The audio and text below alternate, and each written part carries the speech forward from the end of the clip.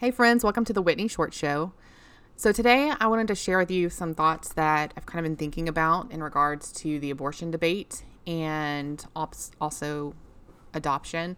Fox News put out this article on July 8th that was titled, "As Abortion Debate Continues, Suburban Women Share How Supreme Court Decision Will Influence Midterm Votes."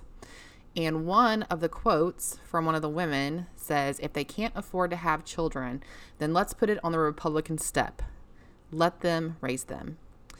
And this is very similar to kind of a jab that pro-aborts like to make towards pro-lifers, that you better be ready to step up and adopt all these babies. So there's kind of 3 points that I've been thinking through, and I'm still fleshing these thoughts out. Wanted to share them with you. So first of all, I think that this betrays the ignorance of the person who's saying, hey, you better be ready to step up and adopt. Because according to one poll, this is by the Barna Group, and it is a statistic that is cited in both left-wing and right-wing publications. As far as I know, it's the most recent data we have. It's from 2013, which does seem like a while ago. But like I said, this is a poll that is, or not really a poll, but a study that's cited from both sides and the most recent that I could find. And it states that practicing Christians who, and I'm using this poll because practicing Christians tend to be pro-life and they tend to be Republican. And this woman's claim is that Republicans need to be the ones who are ready to adopt. They have adopted, let's see here, what was the statistic? 5% of practicing Christians have adopted versus 2% of all Americans. So pro-lifers are already adopting more than their pro-abort counterparts. And another thing about this claim is that it makes the assumption, with no evidence to back it up, that parents who can't abort their child are automatically going to give it up for adoption or drop it in a dumpster somewhere. That's the assumption that's made. And there's just no evidence to support that, and it's not true necessarily. So it's kind of an ignorant jab to make. And it's kind of hypocritical, I feel, as well, because pro-aborts are so quick to call on others to adopt or foster. They're less likely to do it themselves. And it seems diabolical in my mind that they are more willing to sacrifice the life of an innocent human being rather than take on the responsibility of either helping that woman keep her child or raising a child themselves. So that's the first kind of point that I've been thinking through. And also, this is kind of callous, or a lot callous, because while adoption is a good thing, it comes from a place of sadness and brokenness. And if we can help it, it should not be the first solution that we are offering people so that they can choose life for their child.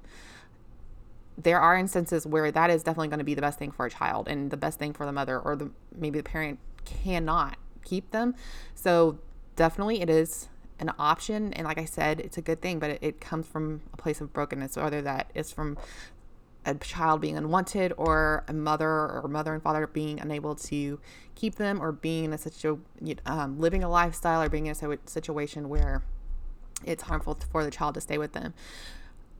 But for someone who can keep their child, who maybe wants to and maybe is choosing, it feels like abortion is their only option because they can't afford a child, or they need help mentally, or they need help getting through school, whatever it may be, and they feel like abortion is the option for them because of these things. Well, there are so many other solutions out there, adoption being one of them. But it's just so callous that the pro-aborts are so quick to say, well, if abortion is not an option, then all these you've got to be ready to step up and adopt. Well, we should be trying our hardest to keep children and mothers and fathers together. That is what is best for everyone. That's what's best for the child. It's what's best for the family as a whole.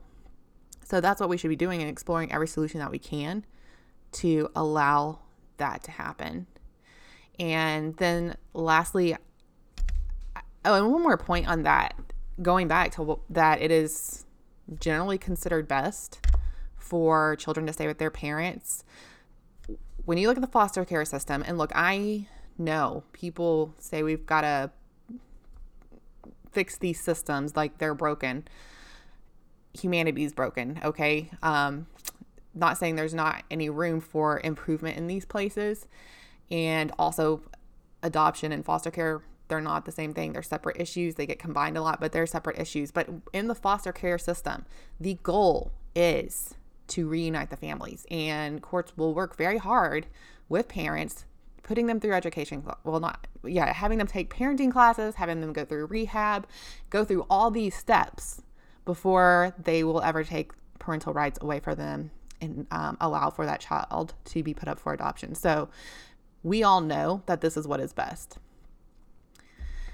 And then lastly, I think that this is subversive. We live in a society that encourages people not to take responsibility for their actions.